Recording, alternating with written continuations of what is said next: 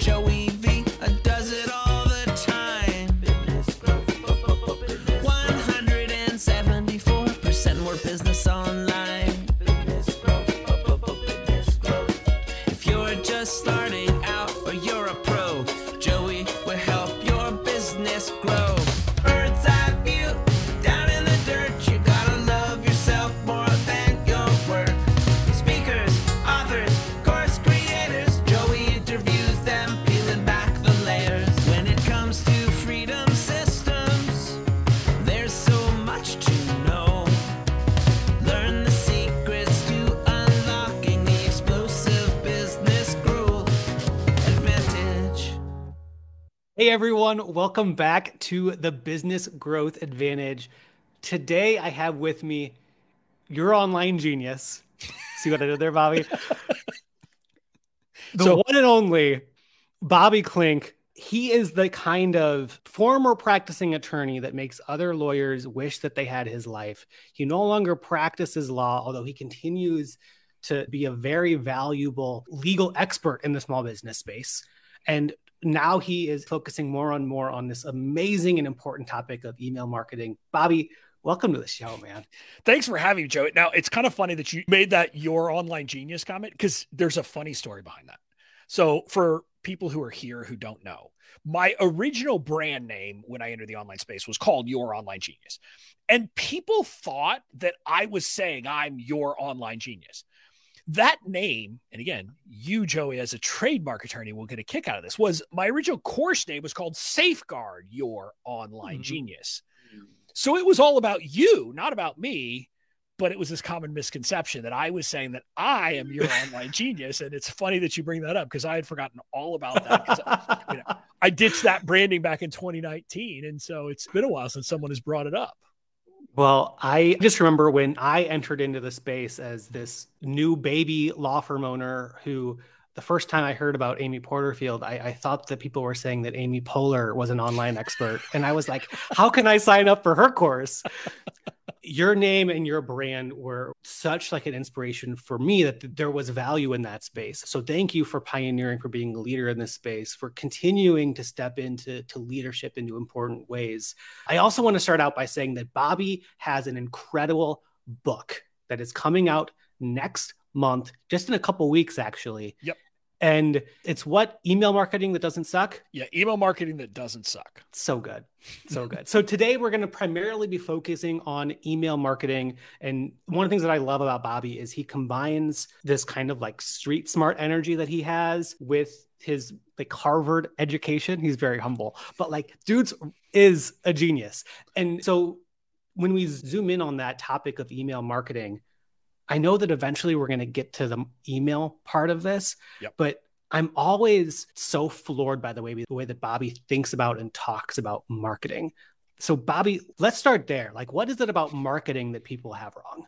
So again, I have to give a bit of background here. Yes, I'm a trained lawyer. And so yes, I did that where, again, I don't know what it was like for you, Joey, but for me, when I was coming into the legal space, marketing was kind of a dirty word. It's kind of this, we have words that we use for people that, again, there's no reason that there should be a problem, but we call plaintiffs lawyers what? Ambulance chasers, right? That's meant to be a term of derision, that marketing yourself to people is somehow wrong, which is so strange, but that's the legal training.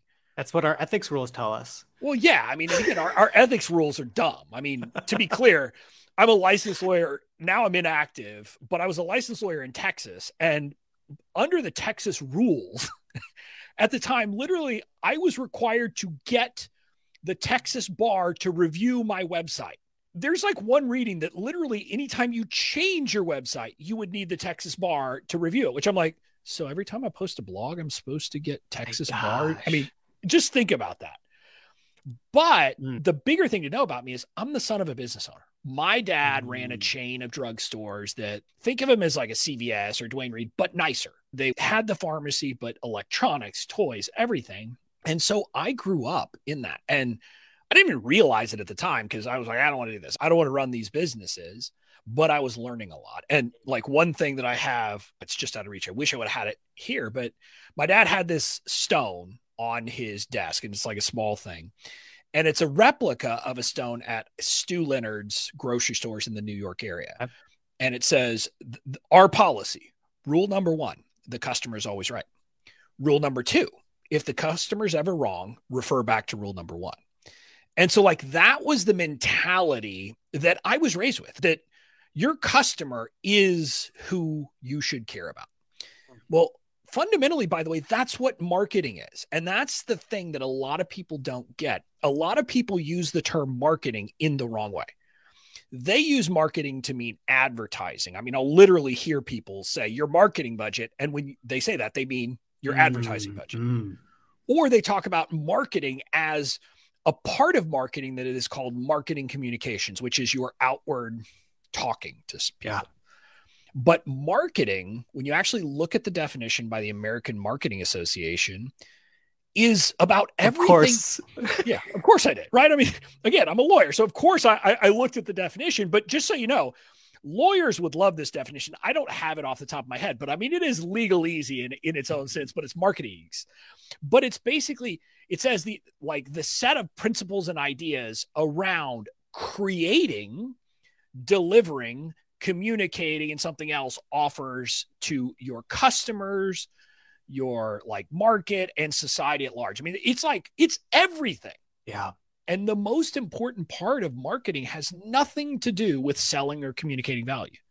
The most important part of marketing is understanding your audience at a deep level so that you can create an offer that sells itself. Again, not the American Marketing Association, but Peter Drucker, who is a well-known management thinker from the 20th century, said, basically he draws the distinction and he says the aim of marketing is to make selling superfluous. In other words, you can create a product, create an offer that you just say, here's my thing. Do you want it? And people say, yeah, I want that. And in this kind of hyper online marketing world that a lot of us are trying to move into, there is just this complete disjointed misunderstanding of what marketing is, and thinking that we should be just selling, and that it's really about creating demand and generating demand for our product. Yeah. Well, again, I don't want to be a bummer to people, but professional marketers have defined various concepts of marketing. And by the way, I didn't learn any of this in college or law school. Sure. I'm a geek who reads marketing textbooks. This is what I do. But originally there was a concept called production, which is, hey, make it as cheap and readily available as possible. Then there was a concept which was make it as good as possible so that people will pay more for it. Then came what was called the selling concept of marketing. This was the idea that without marketing, there won't be enough demand. So the job of the marketer is to generate demand.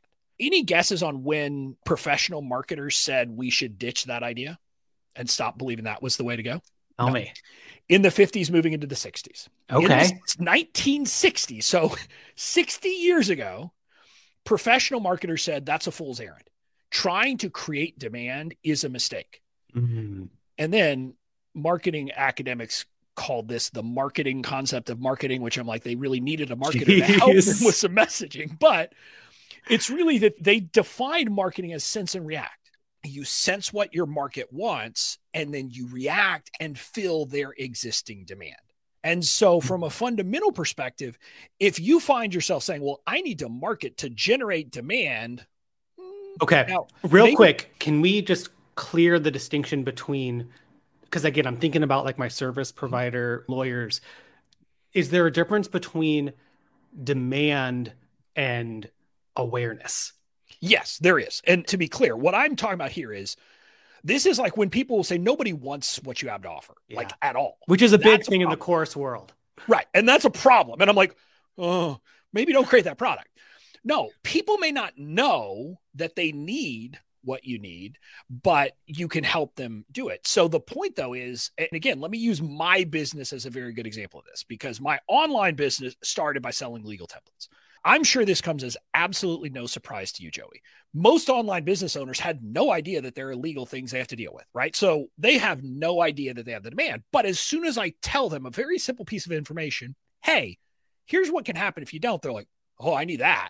Yeah. So that's fine. That's more about what we would call the buyer's journey of the awareness of individual people. But there's actually a need for things. And so the point is that marketing should be about meeting an existing need, even if people don't know about it, a real need. And you believing it's a need is not the same as there being a need. And so that was the predominant thought about marketing for the latter half of the 20th century. Now we are in a concept of marketing that people call holistic marketing and or relationship marketing, which are two different things, but similar. But the concept is that marketing is everything, and that marketing includes the way you talk and communicate with your internal team, with your partners, with your vendors, and thinking about the effects of your business and your marketing on the world at large. So you think about Tom's Shoes, you think about Ben and Jerry's, but also think about everything that's happening right now with the Russian invasion of Ukraine. All the businesses making decisions. I mean, again, as we're live here, yesterday was the day that Netflix has taken a bath because they made a hard decision to pull out of Russia, which meant they had a decline in their subscribers. Well, the current thinking of marketing is that's the right way to do it. Again, whatever your stands are, you take stands for things and you say what you believe in. And so when you think about it, when I describe marketing that way, it doesn't sound much like what most people are using the term to mean online.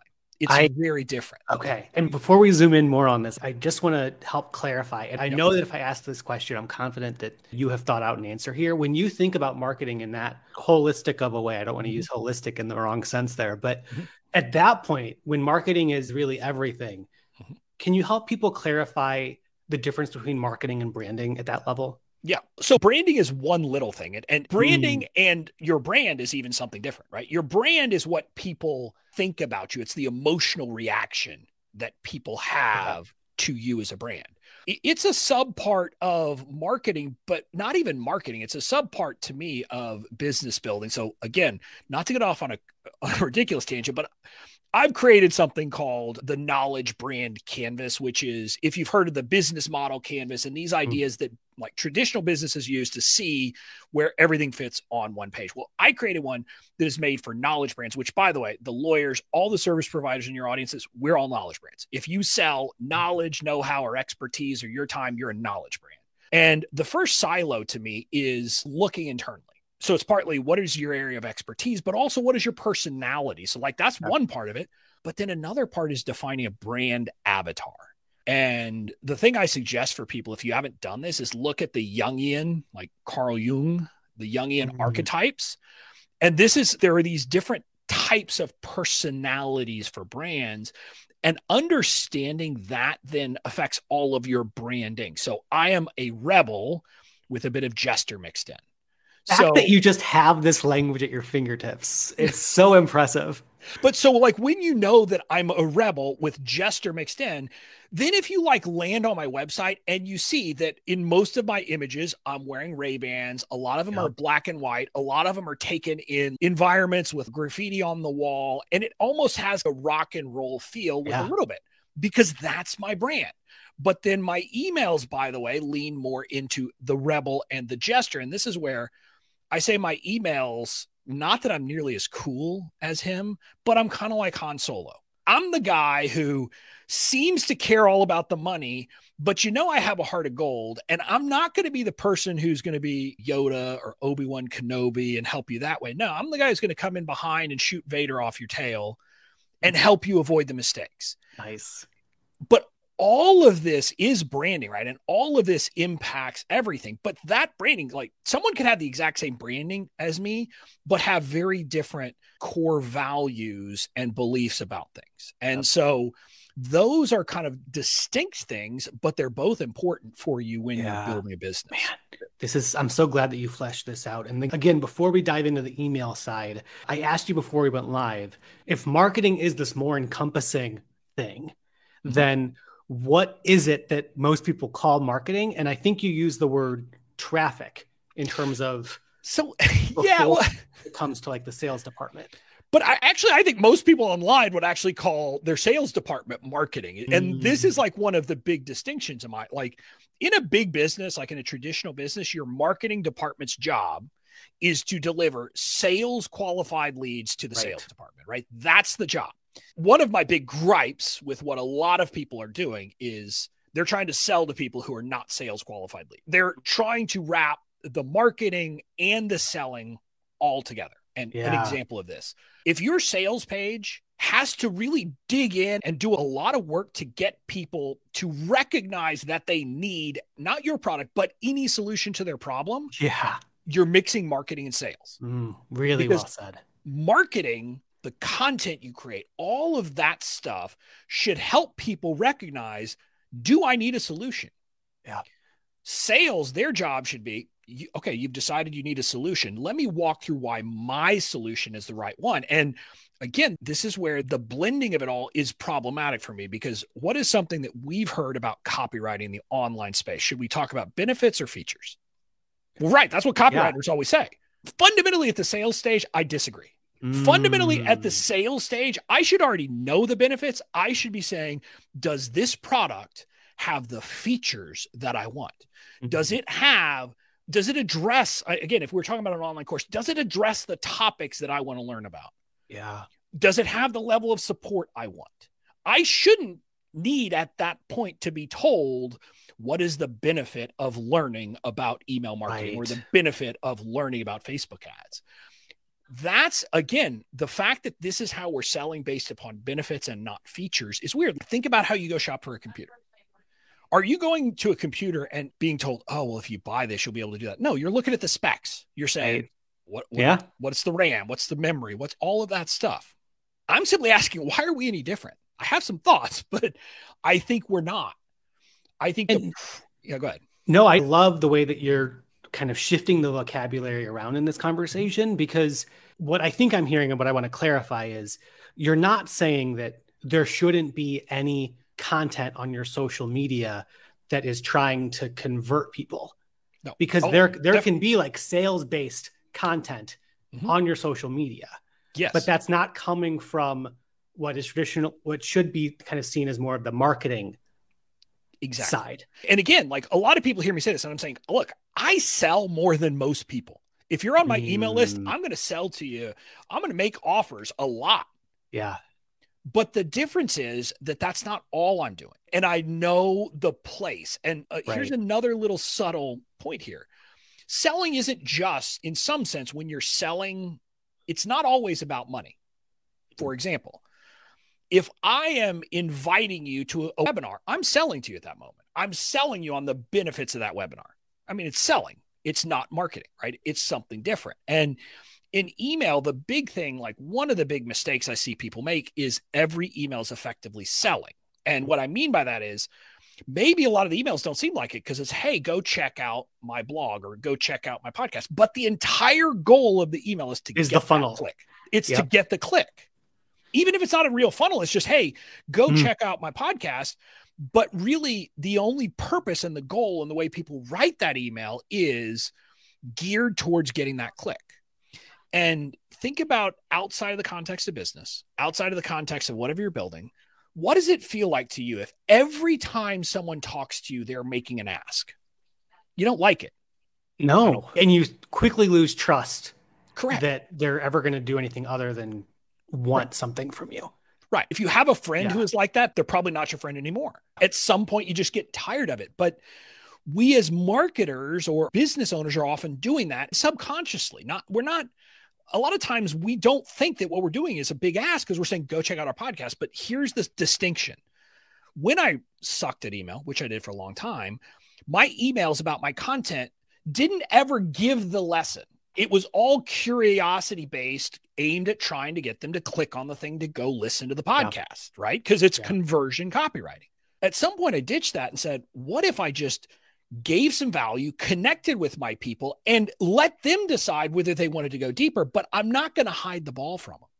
Because what I found is some people, they just want my, pithy little 2-sentence explanation. Other people, hey, even if I give them the 2 to 3 sentence pithy explanation, they're still going to want to go listen to my 1.5 hour long podcast. It's only in jest, but my 45 minute where I go deep.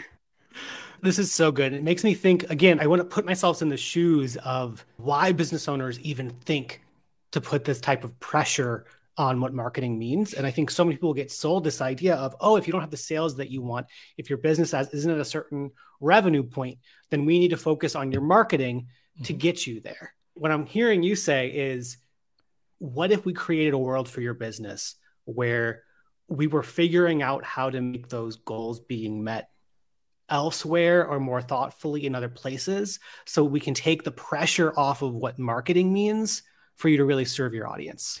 Yeah, that's part of it. Also, what I'll tell you, and I think your audience doesn't have this problem, but I think a big part of the problem that why they put pressure on this is because no one is willing to give them the bad news. And let me explain what I mean. Yeah. I was in a Facebook group. It was a pop-up launch Facebook group selling a program about how to create online courses. And someone was literally saying, I have an idea for a course about how to run a bubble bath. Okay. The admins in the group were like, oh, that sounds like an amazing course. Like an actual bubble bath. Yes, a bubble bath. This isn't some term that I've not heard of. No, like, okay. A bubble bath. And I'm sitting there saying, and again, it wasn't my place. I was just a fly on the wall. I was like, is no one going to stand up and say, well, unless you have something else you're going to sell, maybe you sell physical products that they can use for the bubble bath, making a course about bubble baths is probably not going to be a good business proposition. Going back to what you said earlier, the offer has to really stand on its own. There has to be a demand or a need for it. Right. And again, it has to be something where the demand is going to be enough.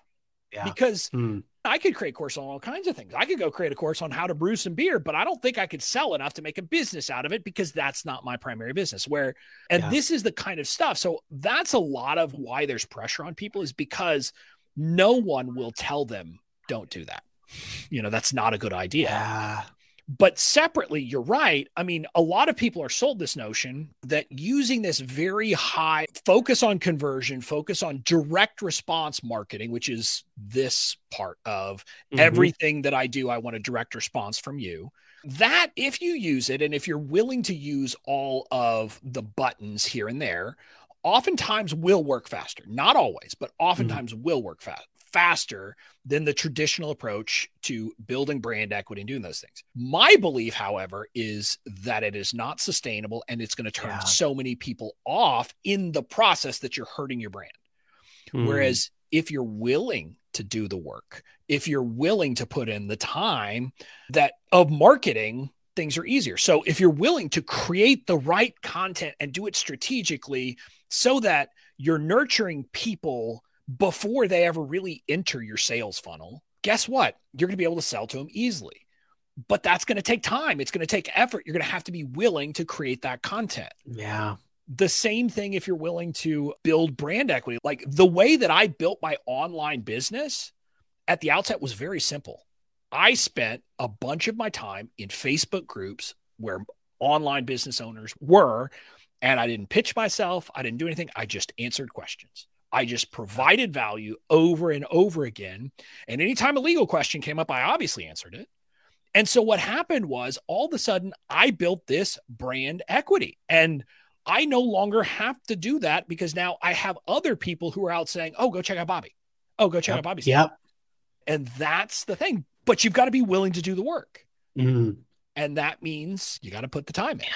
This is so good. I'm so thankful for this conversation about marketing. I know that people who are watching live or on the replay will have some light bulb moments. I don't know how long of a story this is for you to share, but in your journey on learning all of this stuff, what made you decide to focus on emails? I don't know that I decided so much. And again, I don't like Joey. I don't know how you became a trademark lawyer, but a lot of us, we kind of fell into it, especially like me with litigation, all these things. I kind of fell into being an IP lawyer. I joined a firm in 2010, I didn't take a single intellectual property course in law school. I knew nothing about it. And all of a sudden I became a patent litigator because we had a case at this very small firm. They didn't really know anything about patent litigation either. They had a different expertise I didn't really know about, that we had an active case. So I took the patent case, and it was me against Skadden Arp and the top 10 to 15 lawyers in their San Francisco office, and just me. And so I fell into it, right? And so that's how I became a patent litigator, which is what I then spent the last 7 years of my legal practice doing. But email is, I think part of it is I am a creature of my age, which is I'll be 44 the day the book launches. And nice. So well planned. I mean, yeah, it's like, hey, what better present than launching a book? But to me, email is my natural form of communication. I like it more than texting. I like it more than Facebook Messenger, because I'm kind of verbose. I kind of have a lot to say. And so an email, I can do that more, right? So that it kind of fits me. But until 2018, so 2017, 2018, I was doing all the things that other people do wrong. My emails were boring as, could be. It was in this week's episode of the Online Genius podcast, I'm talking about X. And then it was those curiosity driven. When you listen, you'll learn why it's important, how to do. I didn't tell them anything. I just told them why they should listen. And then I went to an entrepreneurial event, Amy Porterfield's event in 2018. And it was one of the speakers there was Tarzan K, who was my first email mentor. And she talked about telling stories and how you can tell stories in email and how that's what you should be doing instead of all of the other stuff. Well, she talked about this. Well, a funny story had happened to me at that event. So the night before the event started in earnest, Amy had a meet and greet. At that point, I was working with her team on legal stuff. So I kind of knew them, right? I had built connections. I was there at the event. There was this big, huge line to go take pictures with her. I'm just chatting with other people like, oh, come on, let's go get in line. It's like, okay, fine. So I go get in line, and the line, I don't know, we're chatting the whole way. And then I get to the front and her integrator was there. And I knew her because we'd been working together. So I was like, Amy, whatever, I want to take a picture with Chloe. And so we take a selfie. And then I take my picture with Amy. We chat, we do all that. The rest of the night was a blur. I'm an extrovert when I'm around my people. So there was dinner, there was drinks. I shut down the bar, not because I was necessarily drinking, but because I was like, this is awesome. I don't want to leave these people. So I go back to my room about midnight, and I'm in California. I live in DC. I go back to my room. I look on my phone and I see that selfie we took. In the background, Amy is photobombing us with her tongue like this. Literally, she did it on purpose to be funny.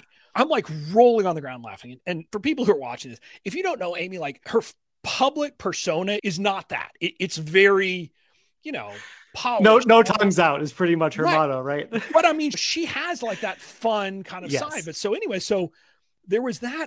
And I got to tell somebody about this. Yes. So I text a picture to my wife who worked with Amy and all that. Yeah. But it was 3 a.m. where my wife was. So the next morning I wake up and to a one-line response from my wife. Why are you sending me pictures of you with random women? Because literally I just sent my wife this picture of me, for like close with one person and then another one with background, not even realizing that my wife knew about Amy, but has no idea that's Amy behind me or that this is one of Amy's team members that I'm working with. So when Tarzan made that presentation about, hey, you should tell stories in email, I was talking to one of the people who I'd kind of met through this group and who became one of my good friends. And she looked, and I told her the story of what had happened with my wife. And she looks at me and says, I think we know what your next email is going to be about. Mm-hmm. And so it was that very next email. I literally overnight shifted.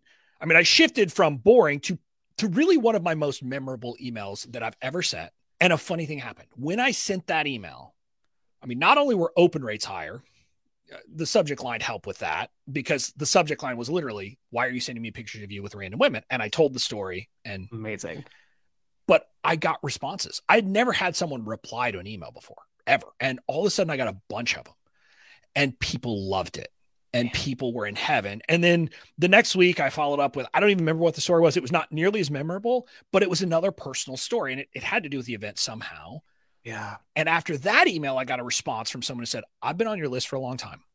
And for the first time, I feel like you're a person, not a big company. And for the first time, I want to do business with you. And so I said, I'm sold. And so I leaned into this approach to email. And I was like, I'm Pavlov's dogs. You give me some training, I'll do what works. And so I started doing that. And really the magic of my emails was my weekly emails for a long time. These kind of things where I just let people into my life. And it was funny. Some of the people who I knew at the time said, you got to calm down. Your weekly emails, they shouldn't be this good. You should save the good stuff for sales emails. And I was like, no, I'm not listening to you on that. And so I just kept doing it. And by sending weekly emails and really kind of the power of my weekly emails is the structure is pretty simple. There's a hook, which is your subject line. There's a story. There's a lesson or a message, and then there is a call to action. And then like 20 GIFs, No. videos. That's what I love about Bobby is so many people want to get they think next level emails is getting fancy with the way it looks. Well, let me tell you about that. HubSpot did a study. So if you don't know HubSpot, they are the brand, the king of inbound marketing. And they did a study, and like 2/3 of people say that what they want from like brands, from marketers, is more images, less text. Okay. Yeah, That's what they say. But their study, they did A/B testing, and they found every single time simple plain text email gets opened more and has higher click-through rates every single time. Even just the difference of adding a GIF, that actually reduces open rates and reduces click-through rates. Wow. For everybody who's tuning in, you should be taking notes, because this is one of those like rock solid tips in the other direction of what most marketers are telling you to do. Bobby, I want to real quickly circle back to what you said too about that idea of your brand personality being the rebel and kind of the jester. Yep. I want to make sure that people see, again, just going back to this framework that you've set. It seems like not everybody has that brand where like them being them means them being funny the way that you are. Definitely not. Definitely not. And I always use, it's perfect. There's a woman in my coaching program who is the perfect counterbalance to me. She has a program that is, it's a membership that is yoga, breath work, meditation, and pelvic floor exercises for pregnant women. She has like just exudes the energy of a yogi, of a very calm, very just, that is her energy. Yeah. Her emails are going to sound more like this. They're going to be very calm. They're going to be that. If she was all like frantic and high energy like I am, it wouldn't work. Yep. Right. And so you have to lean into your personality. And again, this is why like I'm a big believer that especially as a small business, our brand avatar and our personal avatar should be pretty darn similar. They don't have to be exact, but it would be weird for me to have a very stuffy, formal brand, because that's not me. I was in a punk rock band in college. I am not stuffy in spite of my lawyering days. And so you'll feel rough. So that's what I'm saying. You find what works for you. And so one of the brand avatars, by the way, is, and again, I wish they had a non-gendered way, but it's the everyman.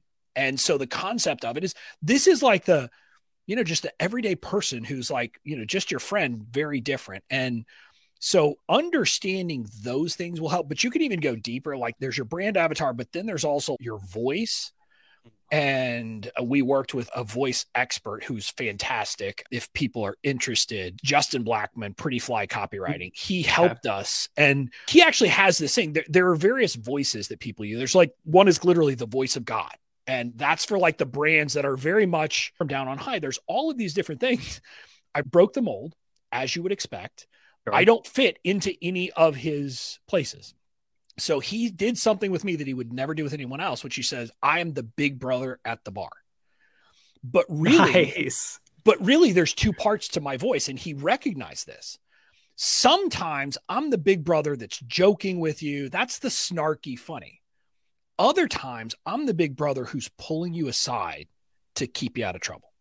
And so like, it's a very different, and you'll see this when I talk, my emails tend to be the jokey one.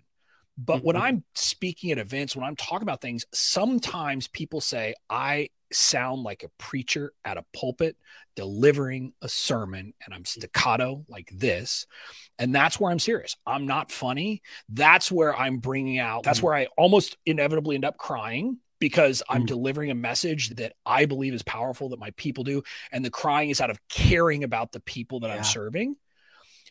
But I know those voices too. So when you read my emails, and again, look, if you're a lawyer and you're writing your emails, you're not going to follow this, right? Probably. Like Joey, you could, but because of the people you serve. My emails very much are conversational. I don't worry about it's not that I don't worry about punctuation, but I know. Not your priority. I mean, there's fragments, there's run-on sentences, there's dangling participles, there's all of those things. I'm doing it all wrong, but that's because that's how I speak. But also the cadence of my writing follows the cadence of my speech, which I say, I'm not Christopher Walken, but you'll find a lot of ellipses, because I do two things when I speak where an ellipses is good. Number one, sometimes I put Christopher Walken kind of space where there shouldn't be one, and an ellipses works there. Other places, what I do is where there should be two sentences, I quickly go without a pause. And to me, that's what an ellipses does. So I'm putting punctuation so that as people read, they're naturally going to be reading it at the cadence that I would be speaking. And it sounds like you just type as you write. You're not one of those people who just kind of voice memos yourself and then writes that out. No, I don't voice memo because, again, I'm not that old, okay? I'm not that old where, I actually worked with lawyers who still use it's crazy. And I'm like, I can't imagine doing that. It's a skill to do, but no, I never do that. But what I do is I pay attention to how I talk. I know my speech patterns, and there's other things like we've picked up on. I say candidly a lot. And so that gets like those kinds of phrases find their way into my email. Also, I have a lot of asides. I'm the kind of guy I'm like, while we're talking about that, let me talk about this over thing and then we'll come back. So my emails will often have like, I have a thought and it's like in like the next paragraph in parentheses, side note, colon, and then I put the side note and then we go back to the point because that's how I talk. Yeah. My emails are also littered with references to beer and pop culture because those are things I like. And so I'm just adding my personality so people get to know me. Yeah. And again, how far you go on this will depend on you and your audience. So if you are more formal and will interact with people in a more formal way, your emails will be more formal. There's no question about it. But if you're not, if you're going to be this, if you're going to be this funny, lighthearted person once they buy from you, do that on the front end, because otherwise you might end up with the people who want the stuffy, suited lawyer, not the fun one. Really well said. Yeah. And your front end and your back end should all be the same. Now, in terms of, again, a lot of business owners, I think that we didn't talk about this before we went live, but you told me about how back in the practicing attorney days, when you will get that ding on your phone of a new email in your inbox, there would be a lot of dread, okay, what's the bad news this time? For the business owners that are tuning in that still have that type of knee-jerk reaction, what tips do you have for them to start to dip their toes into liking this email stuff? Okay. Yeah. So let me give a little more context to that. I was a litigator who at the end was almost always on contingency. Okay. So if you think about it, when you're a contingency fee lawyer, basically you're trying to avoid problems, and there will be these short bursts of time where you're settling a case, right? So when that's happening, when you're in those settlement discussions, those dings on the phone, I wanted them. But every other time, effectively, I was like, did the judge just issue a ruling throwing my case out? Did the judge just issue a ruling doing this? Or did the judge just issue a ruling saying we're having a hearing in 2 days, fly across the country? Yeah. Did the other side just send me a set of 57 interrogatories that I have to answer or document requests? It was just all of this. And I was like, I did not like it. But that's because of the nature of how email works. Email, I think most of us, there's certain emails we don't like. But here's what I would ask. How do you respond when you get an email from a friend? I expect that when you get an email from a friend, it makes you happy. It actually kind of brightens your day. Again, assuming that it's not, I don't know. I guess they're happens more rarely these days, getting an email from a friend. Right. But I mean, there are certain people, and what I say is like, the way you need to look at email is think about your inbox and what your practice is when you're going through your inbox. There's like, you don't look at subject lines. Eventually you do, but your first thing is you're scanning the person, because there are certain people that, you just want to hear from, and cool. I want to read this one. And then there are people, it's like, I'm never reading anything that person sends me because I know it's always junk. And so that's, I think we have to think about email as marketers, kind of how we would think about it. First of all, say, how do we react to email in our inbox? And we should craft our email strategy around, let's be more like the emails we like and less like the emails we don't like. And because of that, what I'd suggest to people is be like the emails from your friend. As much as possible, think about how can my emails to my audience seem like those emails from their friends, where it's not, again, this is part of the reason, candidly, this is why I always did plain text, but then HubSpot proved me right.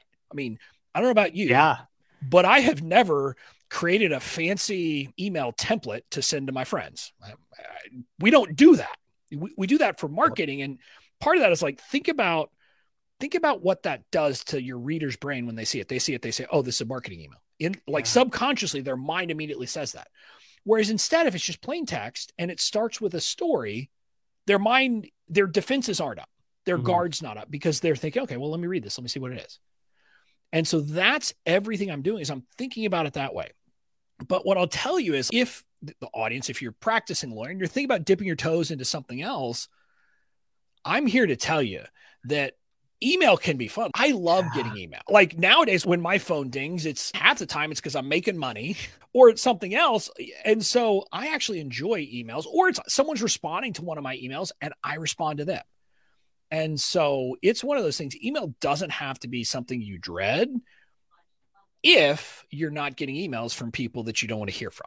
And so that's what you want to do. Oh, this is so good, Bobby. And for anybody who is tuning into this, maybe you didn't catch the beginning of the episode and you're thinking to yourself, this all sounds great in theory, but like, how am I going to quickly get leads for my business if this is my email strategy?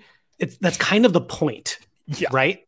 So, well, and again, let me step back on that. And again, this is like my thoughts on email. And again, I hate that I don't hate that I wrote a book. Let me put that in a different way. I hate that a book by nature, it's like the content was locked 7 months ago, 8 months ago. I don't remember, because like my thoughts are always evolving. And I had this great discussion on Facebook, not even about email, but it was like an aha moment, because a lot of people, I think there is a tension between selling with email and nurturing with email. And that you have to either be one of these people who believes, oh, well, I've got to nurture them for 7 months before I make an offer, or you got to go the other way, where as soon as you get on my list, I'm going to make an offer and I'm going to say you have 12 seconds to decide, or I'm going to raise prices by 18,000%. And then if you say yes, then there's going to be an upsell. And if you say no, then there's going to be a downsell. And again, you got to click 18 different times to say no before you stop getting that.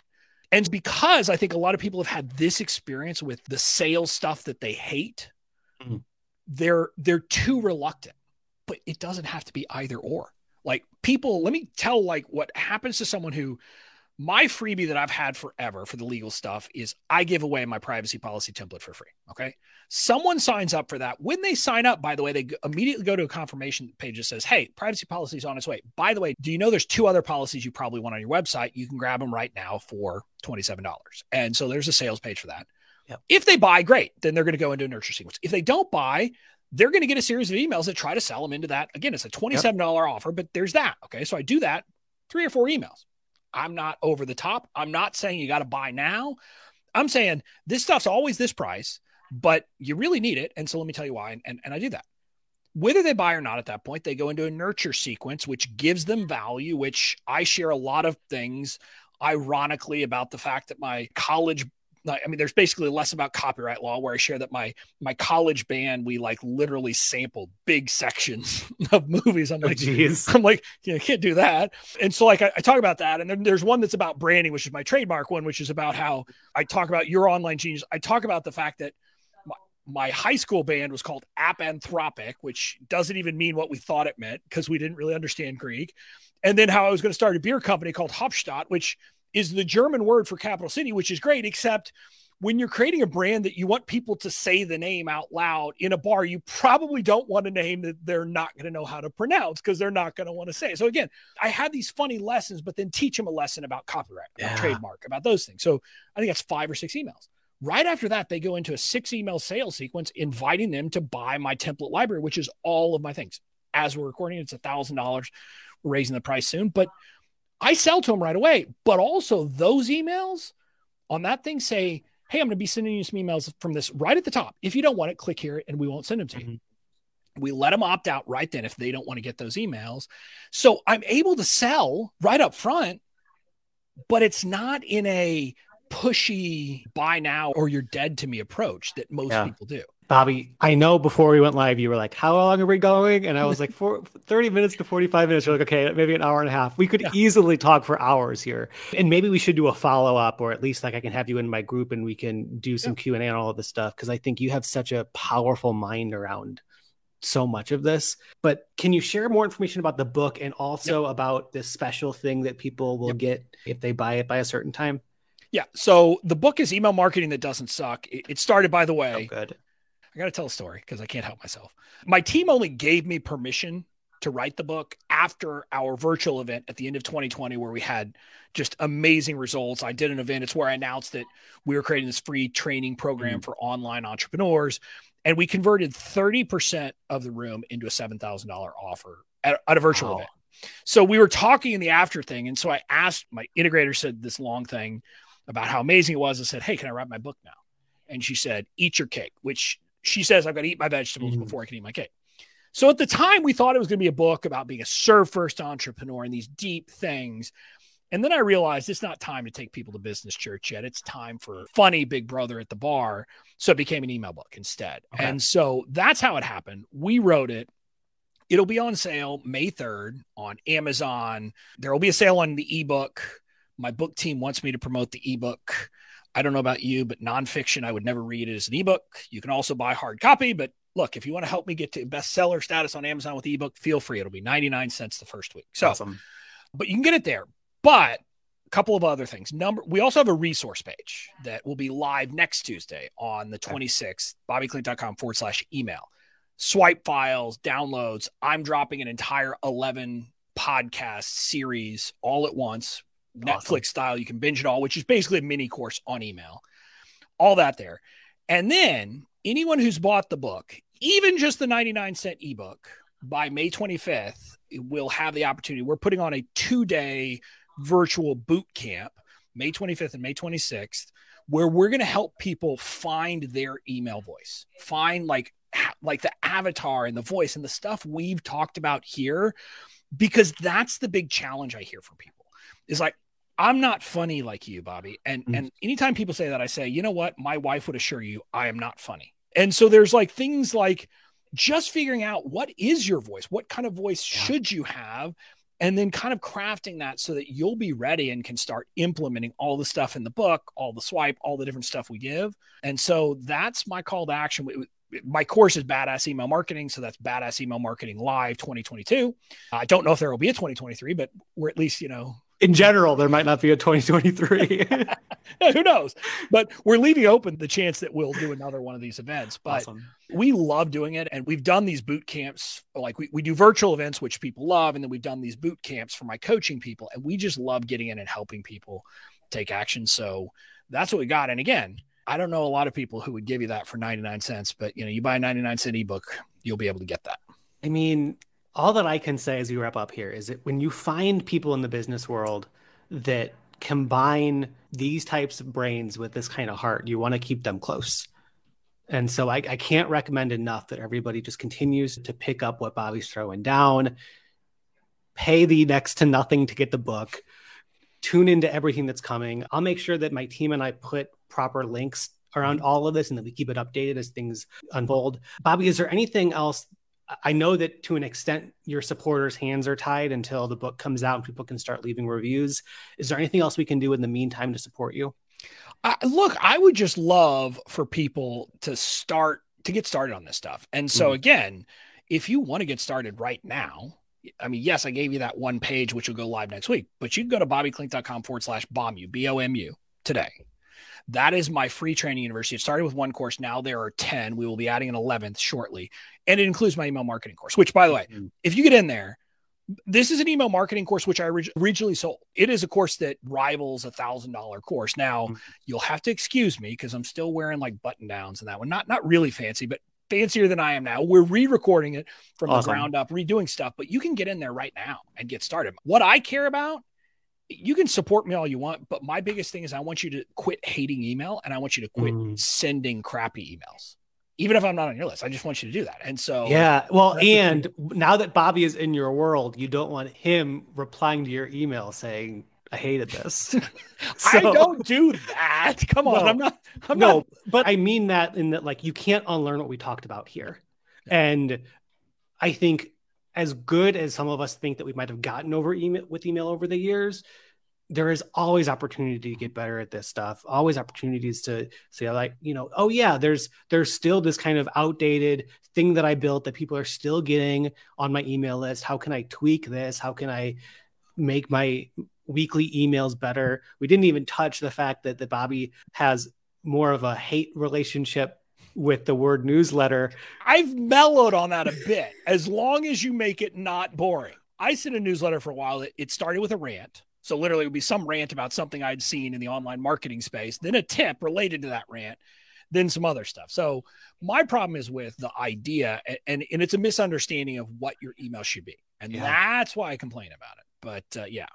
It By the way, suck. No, I do want to point out, though, something that you talked about there that I do want to touch on is like email, your sequences, like there's some sequences you're going to set up in your business, but you do have to go back and look at them every once in a while. And I'll tell you a very real story about this.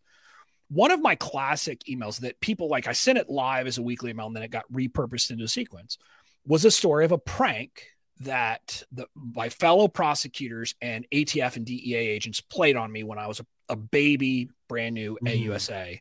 I'd never been a prosecutor before. There was a period where you were the duty attorney, which meant you carried a cell phone with you for the week to answer questions off hours. And I get a call while we're out at happy hour with the other attorneys, and it's from the ATF agent, like jokingly, like not joking, I didn't realize at the time, but basically asking my permission to use deadly force. And I told this, it was a very involved story. This just like my email mentors who got it, like said, my goodness, this is the best email I've ever gotten. The problem was after George Floyd, I realized that's not something you joke about. It's even though it was a joke at the moment, it was a prank. That's not something that's funny. And so, you know, again, you're going to have to evolve. Yeah. And, you know, luckily, I say luckily, I mean, I actually forgot that email's in my sequence and someone responded and said, hey, and I was like, oh man, you are right. And so I went and I pulled it out that day because I was like, it's not funny. Now, it's not that it stopped being funny. It really never should have been funny. Sure. But I didn't recognize it until that moment. And so I was like, okay, I get it. We have to evolve as people. And so email is something that will change and you're going to do it. But it's also, unlike a lot of the social media, it's a medium that's been around for a long time and we know it will continue to work for the foreseeable future, at least. Very true. Very true. Well, Bobby, I can't thank you enough for your time, man. You're just the best at all this stuff. So thanks for your time. Thanks for everybody for tuning in live, replay on the podcast. Until next time, this has been an episode of the Business Growth Advantage. I'll see you guys all next Wednesday. Bye, everybody.